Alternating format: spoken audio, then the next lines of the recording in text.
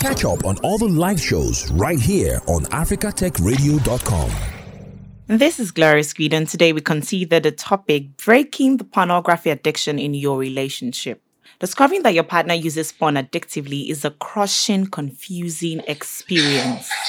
Women compare it to the betrayal of discovering an affair, except that the other woman is a complete screen that is available 24/7 and that doesn't look or act like a normal woman. Porn addiction refers to a person becoming emotionally dependent on pornography to the point that it interferes with their daily life, relationships, and ability to function. The statistics on this subject speak for themselves. 47% of Christians say that they have a problem with pornography in their home, and 72% of males visit pornography websites, as do 28% of females. Also, the porn industry is larger than the combined revenue of Microsoft, Google, Amazon, eBay, Yahoo, Apple, Netflix, and Earthlink. The FBI reports that porn is found at 80% of the scenes of violent sex crimes or in the homes of perpetrators. Porn addiction is a hazard to marriage, family, and society as a whole.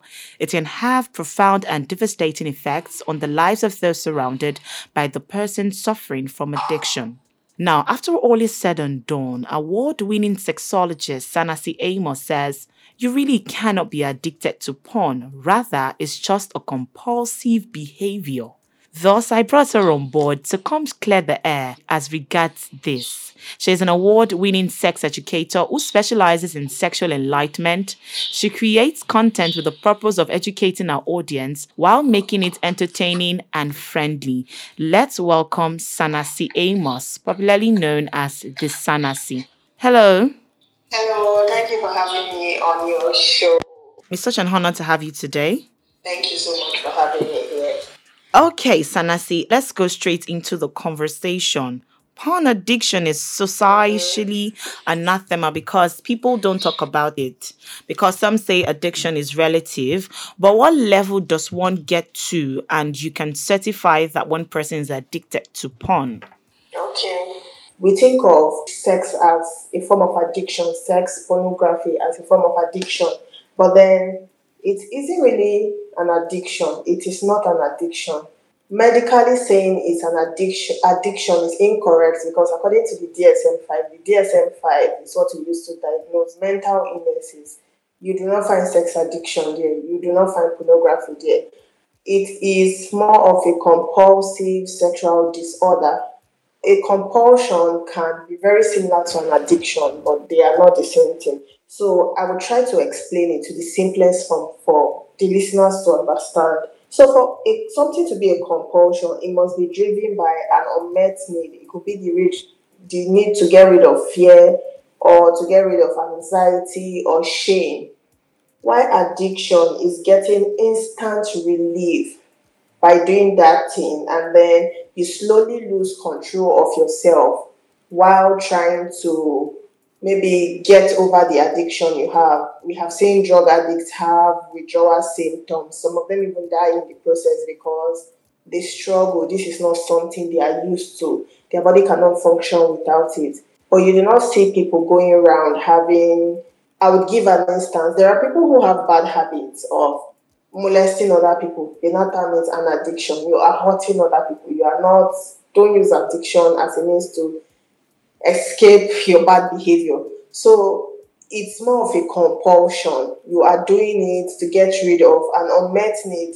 The need could be a good need or a bad need, but there is just a need that is unfilled. So let's say people who rape people is an abuse of power. You want to show, I am more powerful than this person, and you decide to hurt the other person. For some other people who probably watch porn, most times when you see teenagers watching porn, it's not because they even want to watch it. They have an unmet need of sex education. They need to know about this topic. There's a curiosity there, and they need to satisfy that need.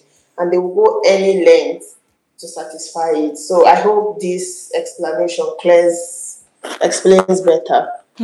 So Nancy, wouldn't people then say that you saying it's because of an unmet need?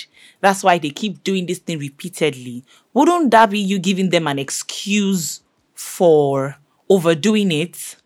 It's not an excuse. There is an unmet need. You ask people, why do you watch porn? They have an explanation, but they are probably scared of being judged for it or being shamed for it. That is a need. They need somebody to listen to them properly.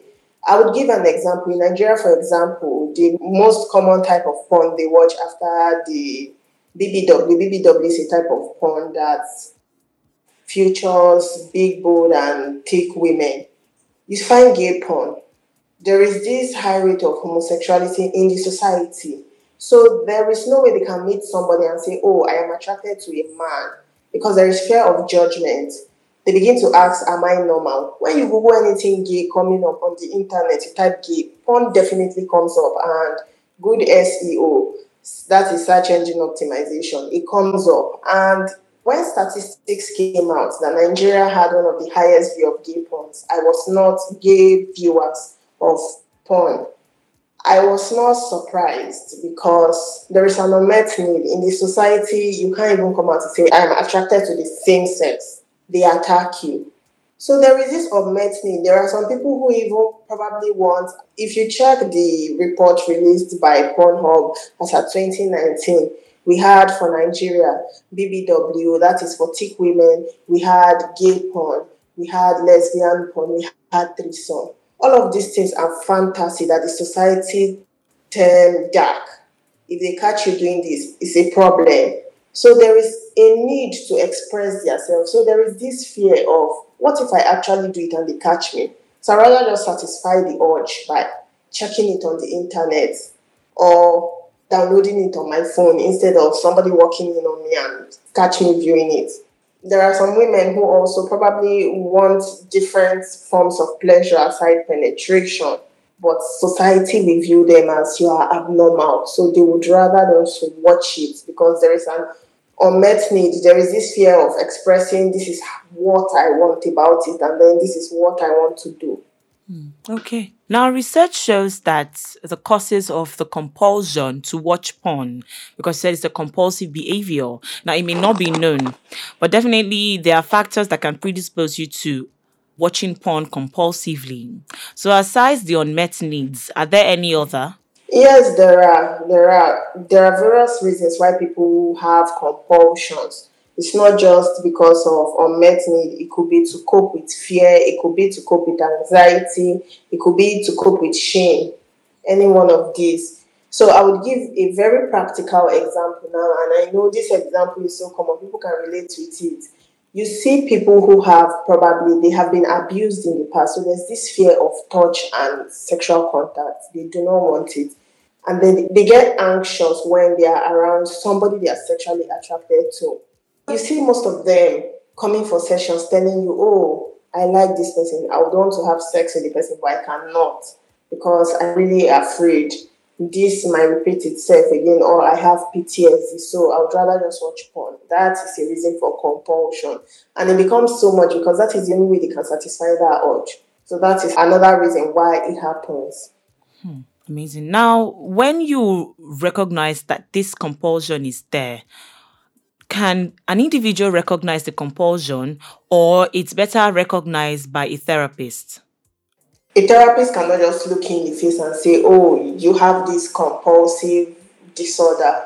It happens. You notice by yourself, okay, I have sexual desire towards this person, but I do not prefer being with this person, or I just keep viewing porn and it's an issue of concern. It's giving you distress. When an issue gives you distress, you meet a therapist and then sessions begin for you to undergo. They have different testing techniques and then treatment plan for you to go through it.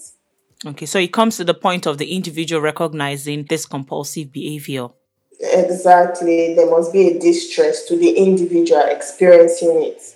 Okay, now talking about the distress and the compulsive behavior, over time, some people that have this disorder blame their partners for this compulsion. So how do you handle such situation in a relationship where you're guilt tripped because your partner has a compulsive disorder towards sex? So communication should be the bedrock of every relationship, but in this part of the world, we do not do it efficiently and effectively. That is why we tend to blame other people for it.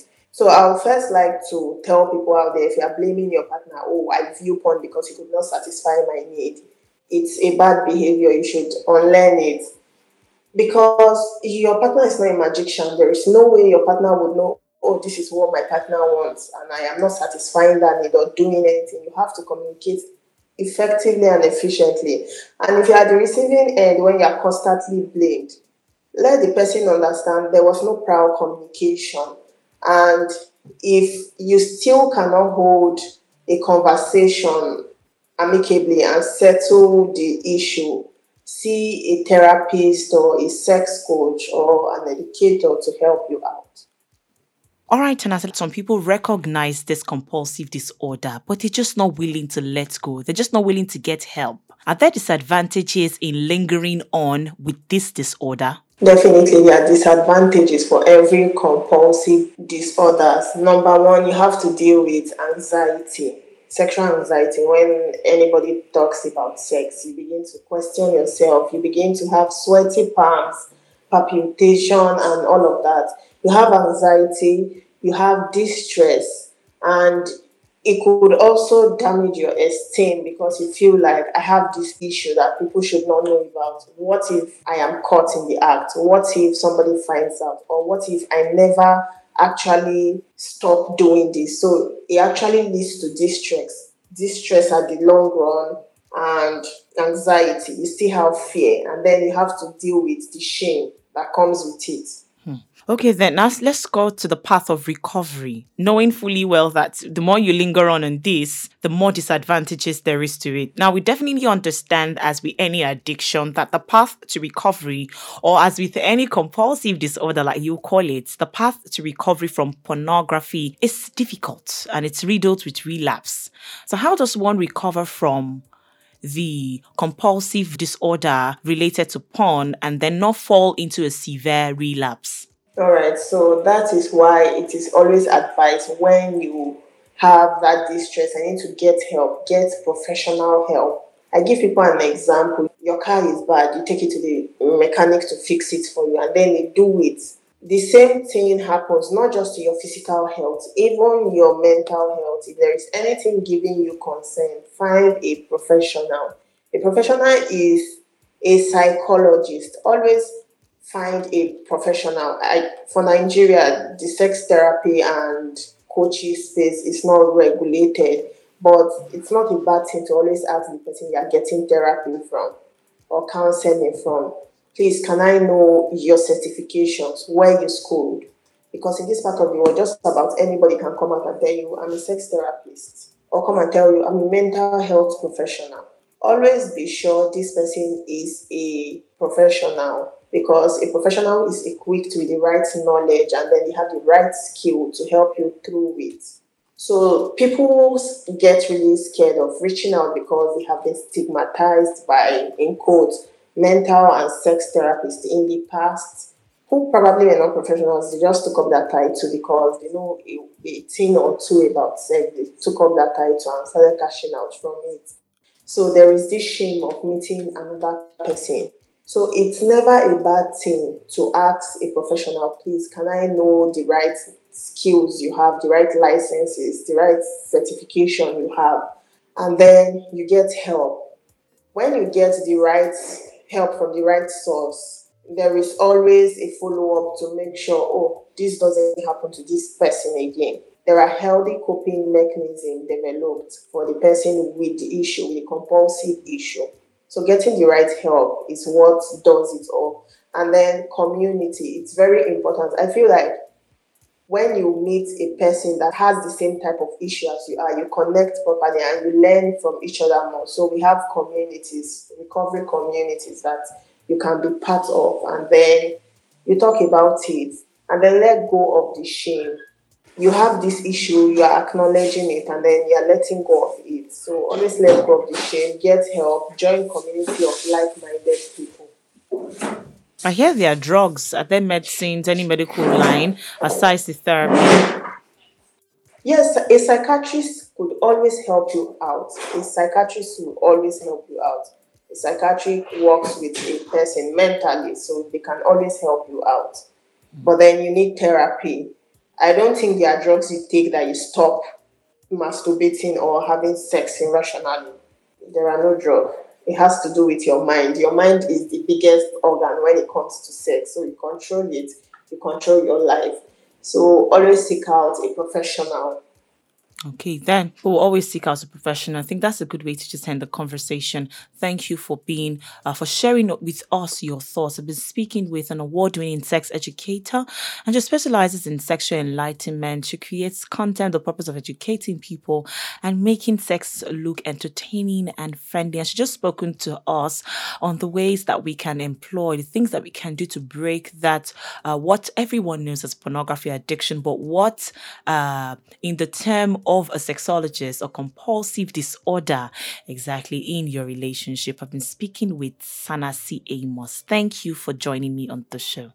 Okay, now a partner's addiction may be one of the most painful and difficult knuckle sandwiches that life can smack you with.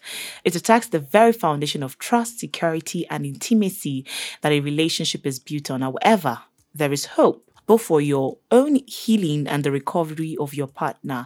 Now, when each person makes the choice to end the destructive dance of addiction, blame, shame, and hurt, and instead chooses to move towards healing and recovery, miracles can happen and relationships can heal again.